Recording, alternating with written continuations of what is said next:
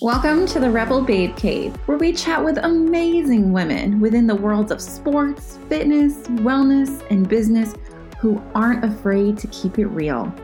Every week, we talk careers, relationships, and most importantly, the practice of self-care. Uncensored and unapologetic, you'll walk away from every episode with real-life takeaways and advice. No BS or fluff. I'm your host, Crystal Rose, and I'm so glad you're here.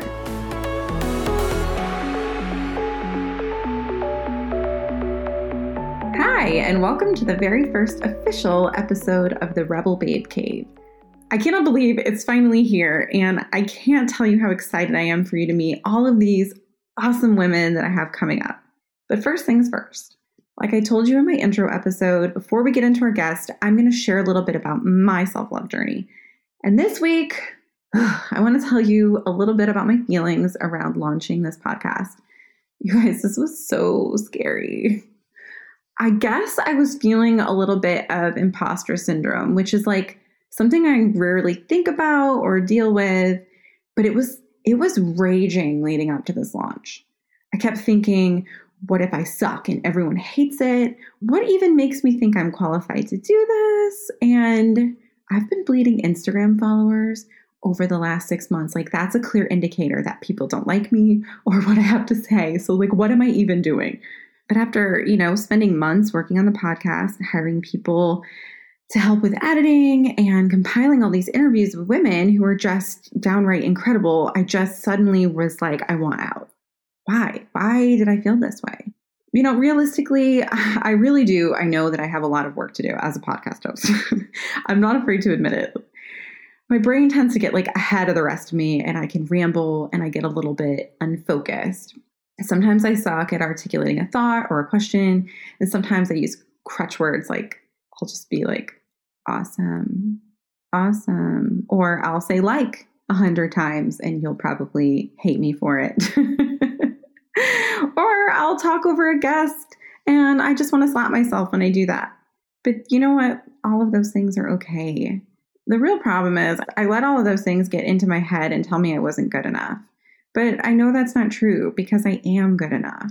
I do know that I have a lot to work on and I'm dedicated to working on it. And I am definitely not going to just quit, especially not before I get started.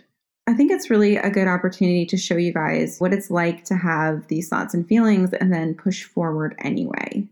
I think that's kind of the point of the podcast and how a lot of successful women operate. There are feelings of inadequacy or imposter syndrome or insecurity or fear, but the difference is rather than letting those things stop us, we just move forward.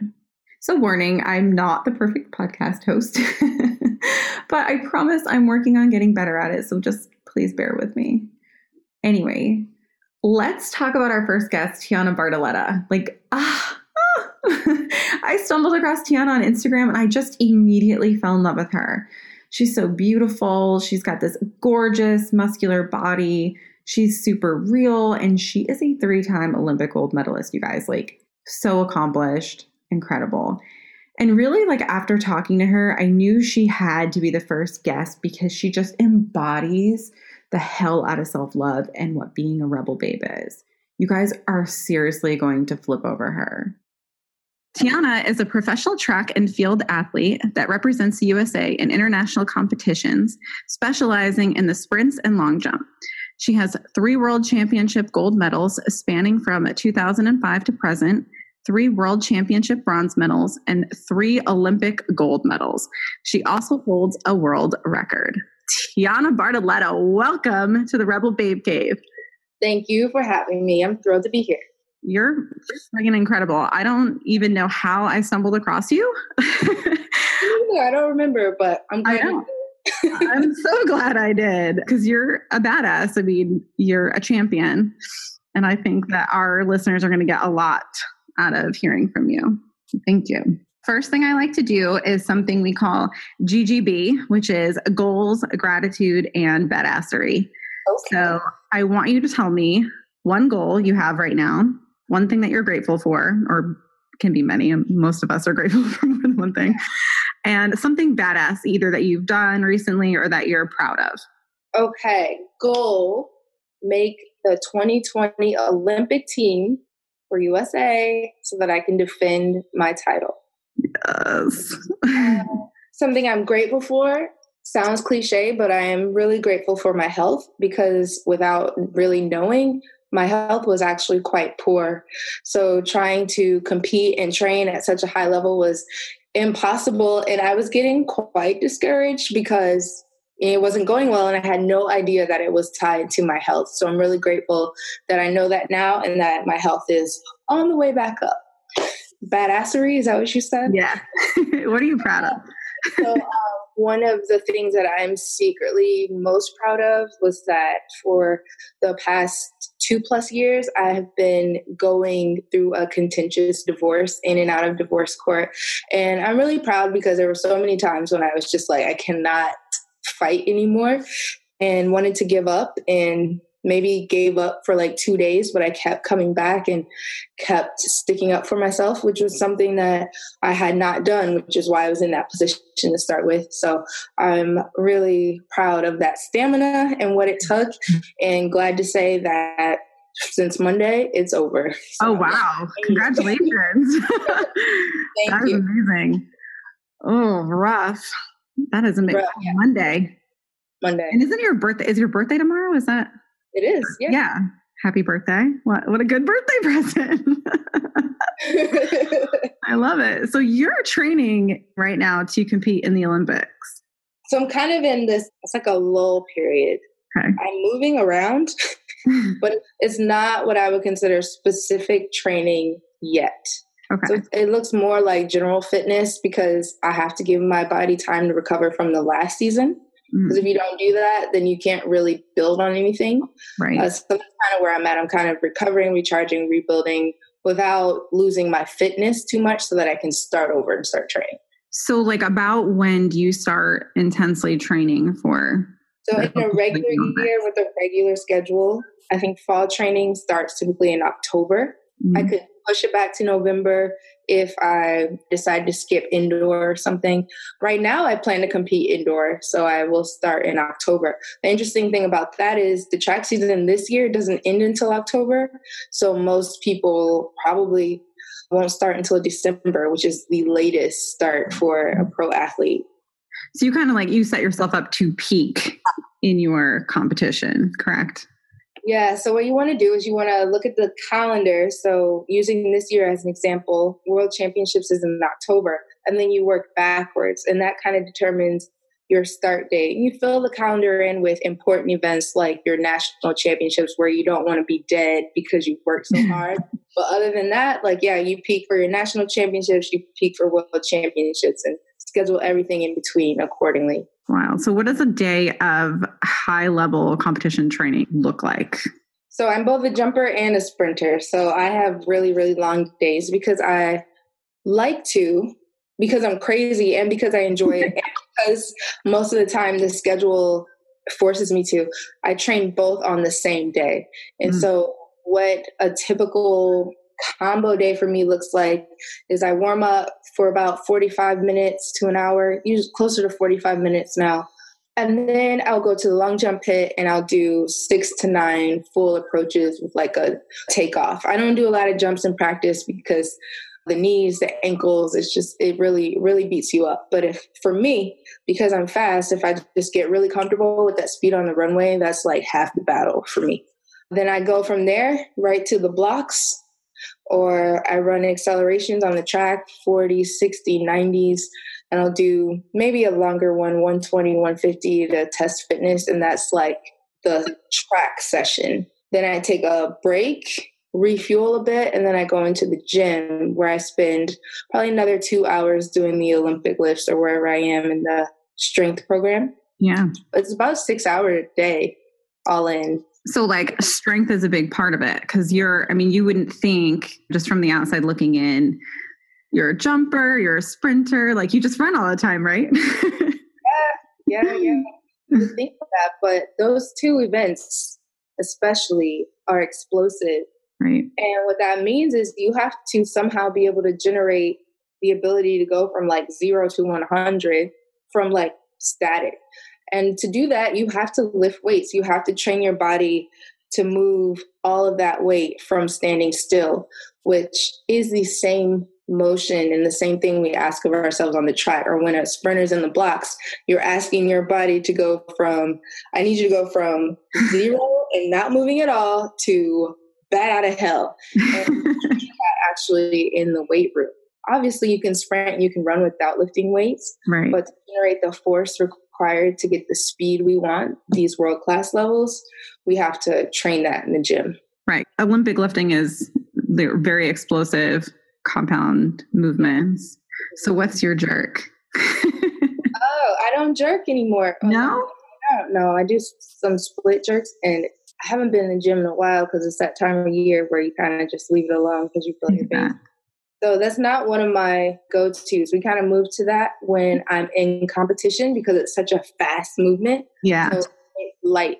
So I do light and fast when I'm in competition. In the fall, when I have to like lift a lot of weight to build that base, that's when we're doing the power cleans and the deadlifts and the hang cleans. And those are like the big numbers. What are they? Tell me. Let me think about this. Okay, can I use pounds or do I need to use kilos? You can use pounds. Okay, my power clean personal best is 250. That's my max, 250 pounds. Damn. My deadlift max is 395. My hang clean is 235. Yeah, that's where we're at right now with those three. I don't squat at all. No. But that's not because I don't like to squat. It's because I have scoliosis and degenerated disc in my back, and it's just kind of like a preventative. Yeah. There's no need. If you don't need to do it, then why? Find other ways. Yeah. Crazy. Look, you're so strong. How tall are you? I'm 5'5". Okay, so you're not super tall. You look super long, and it's probably because you're very lean, but you look super long in a lot of your pictures. It's an illusion because my legs are long, my like torso is kind of short, so it's an illusion of length because I have long legs. Yeah, body. Like I'm built like a chicken nugget. I'm like barely 5'3", so you would think that you would be towering over me, but you're not that much taller. So just my ponytail that will make me look taller. So tell me about the health issues that popped up and how you figured it out and like what you're doing in your training and your everyday life to kind of navigate that. So on the physical side, last year I sprained my ankle in a competition, and I'm a jumper. So it's kind of like occupational hazard that you sprain an ankle. This one was kind of bad, and it ended my season early. And I did all the rehab and stuff, and I went through my fall training, no problem. But when I got to specific training, kind of like we were referring to earlier, when you move from general to specific, my ankles they were inflamed and in pain, and just it didn't feel like it was healed at all. But because I had gone through the rehab program, I was like, I don't know what it is, but I'm just keep moving forward. And I would kind of maybe take some Advil or rest a little bit longer and then go again. So I was like really beating this ankle up. But I felt like I had no choice. It's the world championship year. You do what you got to do, know? So I was dealing with that. At the same time, my menstrual cycle was changing, and I did not understand. It always came on time. It was pretty regular, but it went from 5 days, 3 which were heavy, and then the other 2 were just like, we're leaving, we're on our way out. That to 14 heavy. Oh my God. Yeah. And it didn't increase by like, now it's 6 days and now it's 7 days. It was like 5, 2 weeks. It's like, I'm dying. This is how it ends, right? Like, yeah, it felt that way, except I didn't feel so different physically. I just was inconvenienced. That's how I look. Like, this is so inconvenient. But I continued to train, and I was only slightly worried about what may have caused the menstrual cycle to change. So I know as a female, that's your body telling you something. That doesn't just change on its own. And it's something that I watch closely, because if you get too lean, it disappears, and all this stuff. So it's like a really good benchmark for where you're at. So I did one of those home test kits because I love home test kits. I would test anything if I could. Like, I'm too scared. I'm too scared to poke my finger. I have a food sensitivity test literally sitting there, and it has 4 months because I just, I can't do it. I gave myself a pep talk. I put my finger down on the desk and I just was like, go. Like I had an issue with it too, but I did it. And I'm glad I did because it revealed a thyroid dysfunction. Wow. But I couldn't really do anything about it. Didn't have the financial resources to go find that specialist. And I don't know if you try to look for a doctor in this like latest healthcare landscape we have going on, but it was like pretty impossible. So I put the results up on my corkboard and was like, return to this when you have time to be frustrated. And right now I have time because I'm training and I'm trying to do this stuff. So I can keep going. And obviously the ankle just got worse over time. I decided to switch legs at the last minute just so I wouldn't like roll over and give up my season. But as expected, it wasn't, enough time to get back and make the team. So again, my season ended earlier. But because it ended earlier, I decided to go get my ankle actually looked at the Olympic Training Center. And that's free for me, thank God, because I'm the reigning Olympic champion and it's an arrangement Team USA has with their Tier 1 athletes. So I'm really grateful for that. So that's all arranged. I go to Colorado Springs, I check in, and then I pass out in the lobby. Oh my God. Passed out. And I've never fainted, collapsed, or anything before in my life. So I was like, kind of concerned. I wrote about it in my blog post, True Blood. It was really, really strange. I was not there for that, but because it was like an emergency situation, it triggered the medical team on site to do all these tests. And we found out that I was severely anemic and that it was caused by the blood loss created by my menstrual cycle. And so I was able to get started on iron infusions and they were able to check out my thyroid. And so now all of a sudden, all these health issues have solutions. And while I was there, my ankle was also fixed. So like now I'm back on track. And so I should have said on the gratitude or the grateful question you asked first, that I'm grateful that I collapsed in the middle of a lobby at the Olympic Training Center because that pretty much turned everything around. And I don't like to project that I'm discouraged, but it happens. This is a very hard sport and career to maintain. But over time, like if you have so many bad seasons in a row, or what I consider bad seasons, you start to ask that question like, do I still have it? Is it worth it? And it was nice to see that it wasn't exactly me in my effort, but definitely health in like I could point to specific causes. And so it really fired me up to go forward for the next year. That's amazing. Isn't it wild that I think as women, we just kind of are like, all right, well, I don't have time to deal with this right now. So let's pin this to my mental cork board and I'll address it later when I have time. But then we put ourselves in an even worse position because it's, like you said, it's our body being like, hi, hello, something is wrong. Yeah, we're queens at compartmentalizing things because I don't think I know any female, I don't know any women who only have one thing to do. Right. I don't know, like I know some men who only have one job. Like you have one job. I don't know any women that have just one job, not one. No. So we really used to like just, okay, this goes in this box and this goes here and this goes here. And most of the time it's to our own detriment because most of us are always of service to other things or other people. Right. And we're constantly pouring out of like a half empty or almost completely empty cup, thinking like that's more important rather than looking at ourselves. And it's the whole thing with the menstrual cycle too. I think, we've had our period since forever and we're been on and off birth control. And I think that we just kind of are like, weird. My period's a little late. No big deal. Or, oh, it's running a little longer. And you just kind of move on. Whereas, like you said, it's like an alarm system.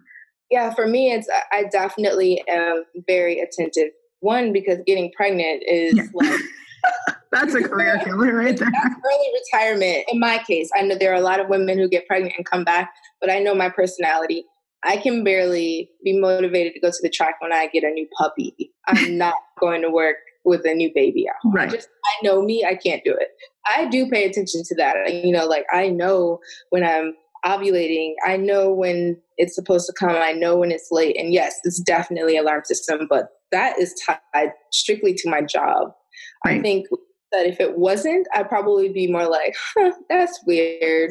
and then keep it moving. But for me, it's like, wait, something's going on here. So I have to take it a little more seriously, especially because birth control isn't a great fix for an athlete because of the hormones and all the testing. And like, it's such a thin line between what makes a person an elite athlete or not. I mean, you see it play out with my friend Caster Semenya, who has high testosterone levels because she has extra sex chromosome. So it's just like introducing hormones to your body, even like just to manage a period, could be the difference between that 100th of a second. And I mean, I lost an Olympic medal by 400ths of a second. So you kind of wonder, you're like, you got to be careful. So yeah, I pay attention to all those things. Smart.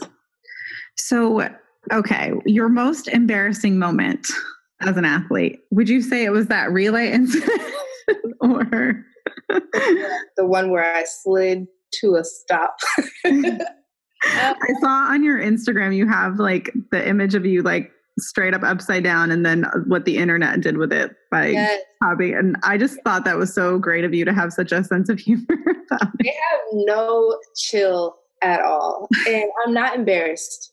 I'm not actually embarrassed about that, but I'm glad you bring that up because I laid on that track forever because nobody came to check on me.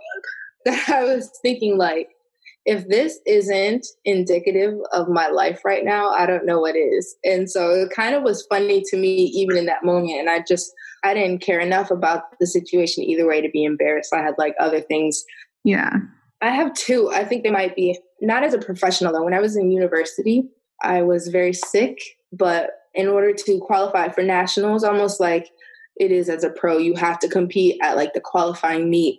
So even though I was ranked number 1, I had to come to this competition. My coach is trying to appeal on my behalf because I had strep throat and I had been on IVs and all this stuff and antibiotics. So I'm in the 100 and I just have to compete. I'm in the 100 and I get to like 60 meters and I like try to go again and I basically shit on myself. From 60 to 100. No. Yes. And to make matters even worse, because our uniforms are bright orange, I crossed the line and I sat down. I didn't know what else to do. I don't know. If I would have been left to my own devices, I probably would have done like that puppy booty scoot across the to get to my warm-up bag. But I went and I told my coach and she was like, oh, it's okay. It's all the antibiotics. You're going to be okay. And I'm just like, oh my God, I can't believe I just did that. But yeah, I did that. Like, can I just crawl in a hole? Yep. That happened. Oh my God, that's amazing. That's like, those are my favorite questions because like people always have the most surprising.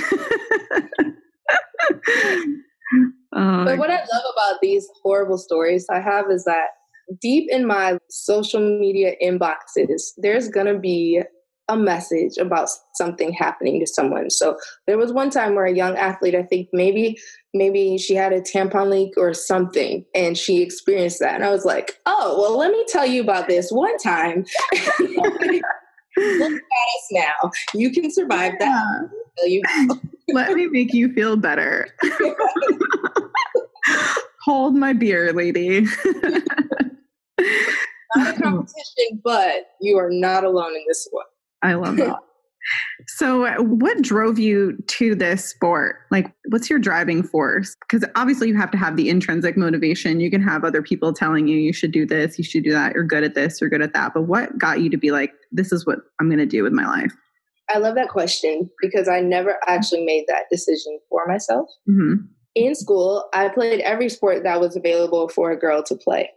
And when it came springtime, we had the only 2 sports that the school had where it was wrestling and track and field. I chose wrestling. my mom vetoed wrestling, even though my dad was the coach. And like, we lobbied hard for me to be on the wrestling. But my mom was not having it. So I ended up on the track team just because I was athletic and I needed to move around. And so it was kind of almost like, this is just what we did. I didn't necessarily choose a sport because I loved it. I had never even run track before. This is in 1997. And so I'm just out there. And then on the first day of practice, they said something like track events over here, field events over here. And I understood that if you chose a track event, that meant you had to run. I was completely uninterested in running. So I went to the field events and they explained all the different field events. And I was like, sandpit, that's me. So that's how I chose the long jump. I did my 3 sports, so basketball, volleyball, and track and field for 4 years, all 3, loving them all pretty much equally because it was just like, if this is the fall, this is what we do. In the winter, this is what we do. And, it's kind of like that. But when my dad told me that he and my mom wanted me to go to college, but that they weren't interested in paying for it, and that I needed to figure out how to get a scholarship, that's when I decided I needed to like take a hard look and maybe just choose one of the sport so that I could have a better chance at an athletic scholarship.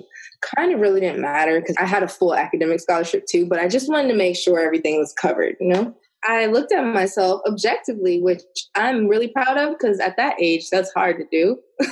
I see it in other kids that age. But, I knew that my basketball skills, my ball handling skills were kind of horrible. I kept outrunning the dribble because I'm running fast, but my ball handling skills can't keep up. So I turn over the ball a lot because I either outrun it and lose it and have to run back and get it. And most of the time, by that time, somebody else has gotten it. Right. In volleyball, I was just a little too short to be isolated and identified as like some kind of star player. And I couldn't serve overhand. I just could not figure it out. And that was like one of the things you need to do for varsity. So that, honestly, by elimination, left track and field. I love it. Buckled down because I felt like this is my best chance. And that's how it happened. That's crazy. So then you just obviously excelled. Well, my father and I, we went to camps and we learned what we need to learn and changed training strategies. And really the goal was like, get Tiana to college. And it kind of just like uncovered this whole, I don't want to say talent so much because it required so much learning and work on our part. So it's not that I'm particularly talented at track and field. It's just that we were very intentional with the plan and we executed it very well. And then that led to me getting a scholarship, which led to me having access to great coaches. And then suddenly like the rest is like snowballed from there. So you've been through some serious shit. Mm-hmm. I saw, and I think that from the outside looking in, people probably have looked at you or other professional athletes, Olympians, actresses, just like women in the spotlight and been, wow, what an amazing full life they have. And I know for me personally, I struggle with a lot of depression. I have high anxiety. And if you look at my life from the outside, everything is, on the surface, it's great. I have a great husband, house, job, all this stuff. But there's an added level of shame that comes in when you have those feelings. Yes. Because how dare I have these feelings when everyone else wishes they could have even just some of these things. So will you talk a little bit about that? That's such a huge topic. And honestly, it's kind of what guides my, I don't want to say brand because that seems very inauthentic, but it guides like my messaging or like what the narrative that I'm trying to share with people now. So I feel you on that. For the entire time I was married, it was like, this is perfect. We are perfect. I'm winning, blah, blah, blah. And in the meantime, I'm like driving 2.5 hours to a psychologist so that nobody sees me going into this office and like diagnosed with depression, like liquid Band-Aids over cuts that I made on my arms myself because bandages would draw attention to it. Like all of this stuff going on. And like you said, sometimes you just want to be like, it is not okay. I am not okay. And when you get close to even admitting that to someone who's like kind of outside that circle, they're like, but you live in this, your house is amazing. Your husband adores you. And it's like, never mind. You're right. What do I have to be upset about? Look at everything you have. Think about everything you have. Yeah. You swallow it down. And so I decided, I knew how that made me feel. And I knew how I felt when these like other professional athletes are my peers. So like, I know the life they're living versus the life they show you that they're living. And I was just like, I'm not doing that. First of all, it's exhausting because it's a double life essentially. Yeah. And I'm done with the double life thing. That's kind of one of the decisions I made. I was like, I'm not doing that. If that's not how I feel, that's not how I feel. I'd rather post nothing than to post some bullshit. I'm not doing that to people. And I really wanted to encourage other people to not do that to themselves too, because it is so freeing, scary, but freeing to be able to say, no, I am not doing okay right now. So sorry. Yeah, I got nothing for you. Sorry. For you. And I actually say that to people sometimes because I am one of those people that other people come to and sometimes dump on. And sometimes I have to say, I hear you, but not today. I am not doing well today. I don't have anything to give you. And if I try to like manufacture something, it's going to damage us both. So give me a few days, I'll get back to you. And that is so much better for both of us because it gives that other person permission to stop pouring themselves out when they're empty as well. And so it's kind of like a role model situation. Like, I don't do that to myself anymore. And hopefully that inspires you to not do that to yourself anymore. Yeah, you got to protect your space. For sure. And set boundaries. Because when you are that person people will go to, it becomes soul sucking. Oh, yeah. It's take. And it's easy to recognize when it's just one person doing the taking. But it's a lot more difficult when you've got like a group of friends, like someone takes a little over here and then someone takes a little over here. And it's, what eventually happens is you blow up at the wrong person because all these other people took too much from you. And then this one person who just happens to be last to the counter to ask you for something kind of gets the short end of the stick. So if you just protect yourself, then you can basically be a better friend, better lover, better wife, whatever it is, if you just are courageous enough to be like, stop. Honest, yeah. And just, hey, I need a break. Yeah. So you went through this divorce and you went through a lot of shit personally and on the inside. So like, what was the turning point where you're like, I'm done, not anymore? Like, how did you get to that point where you just decided that you were going to make a huge change? So a couple things happened, and it wasn't necessarily a turning point, but like a really, really slow drip. So I started practicing yoga, and originally it was just to complement my training program. I was having trouble sleeping. My central nervous system wasn't going offline so that I could recover.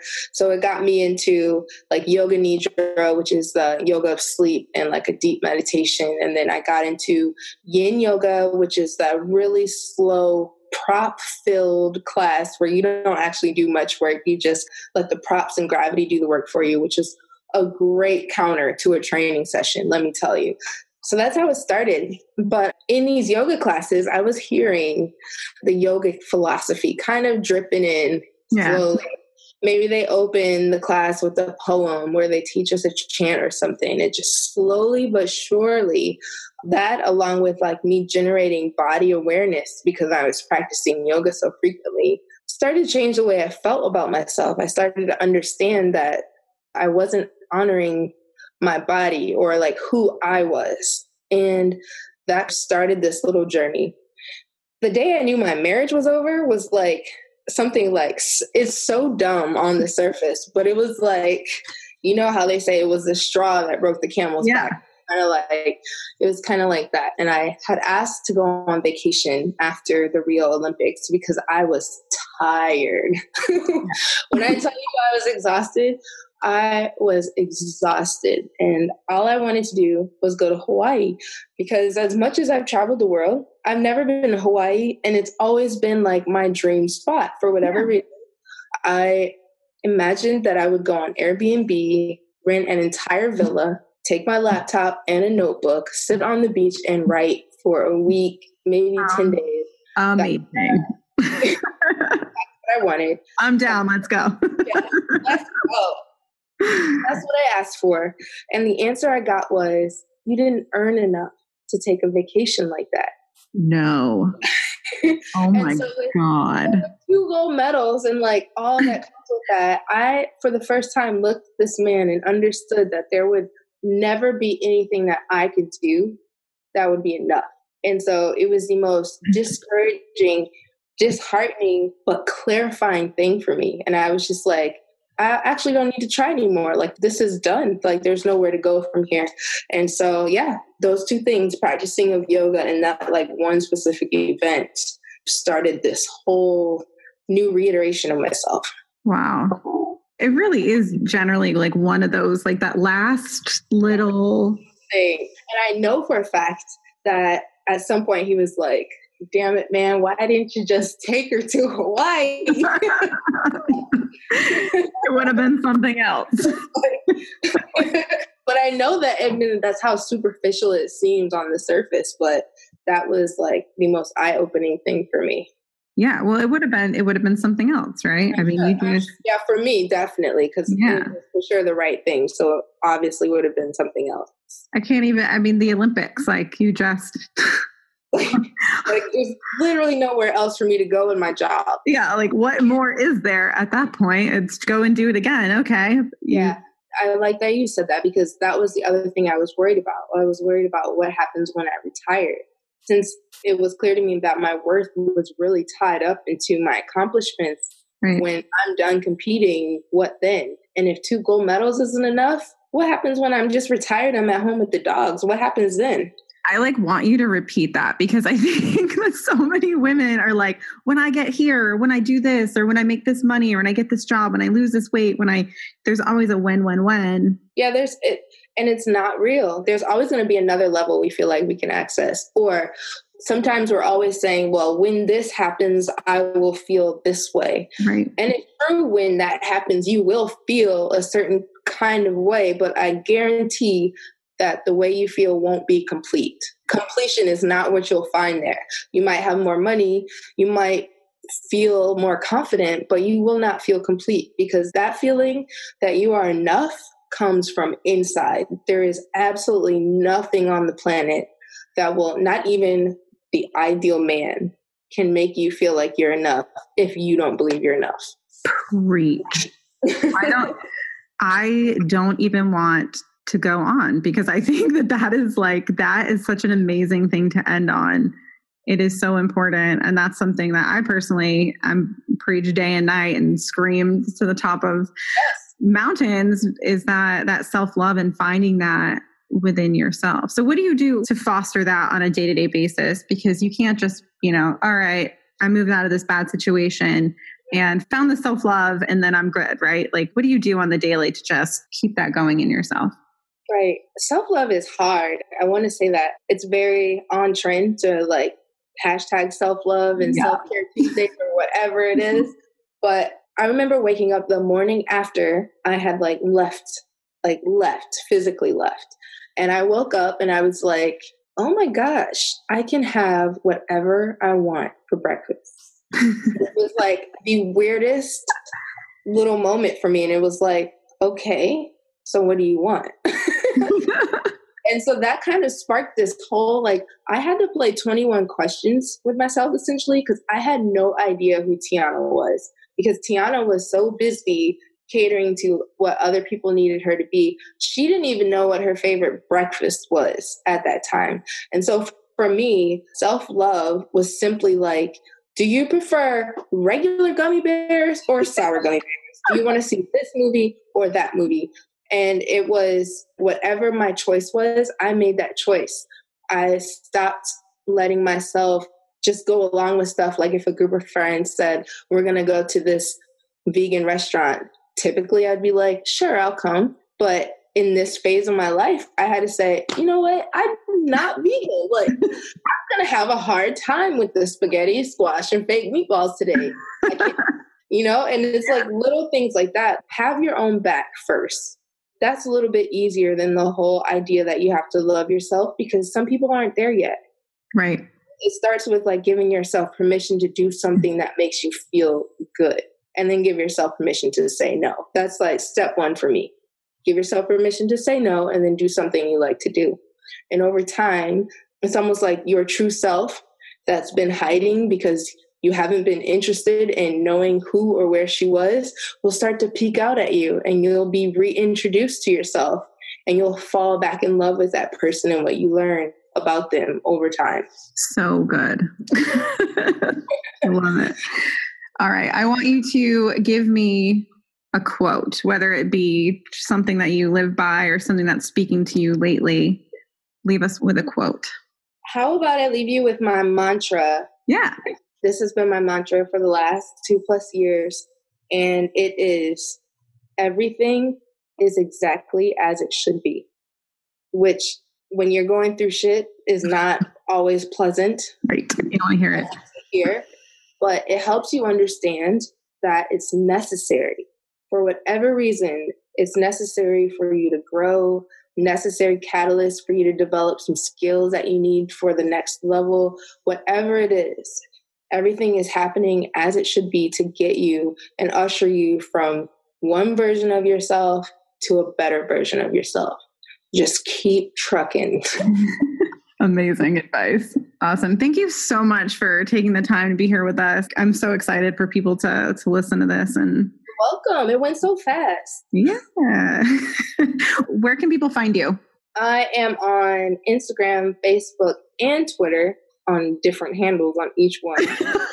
On Facebook, you can find me at Tianna B. So it's the letter B, but it's like Bumblebee, B-E-E, Tianna B. And on Instagram, it's Tianna.Bartoletta. And on Twitter, it's T.I. Bartoletta. So hopefully we can like type that out or something. But yeah, like if you send me a message, I'll read it and get back to you and all that stuff. So I look forward to meeting some new friends. You're amazing about that. Awesome. Thank you so much. Thank you so much for listening to this episode of the Rebel Babe Cave. If you enjoyed it, don't forget to subscribe, and we'd love it if you left a review. See you next week.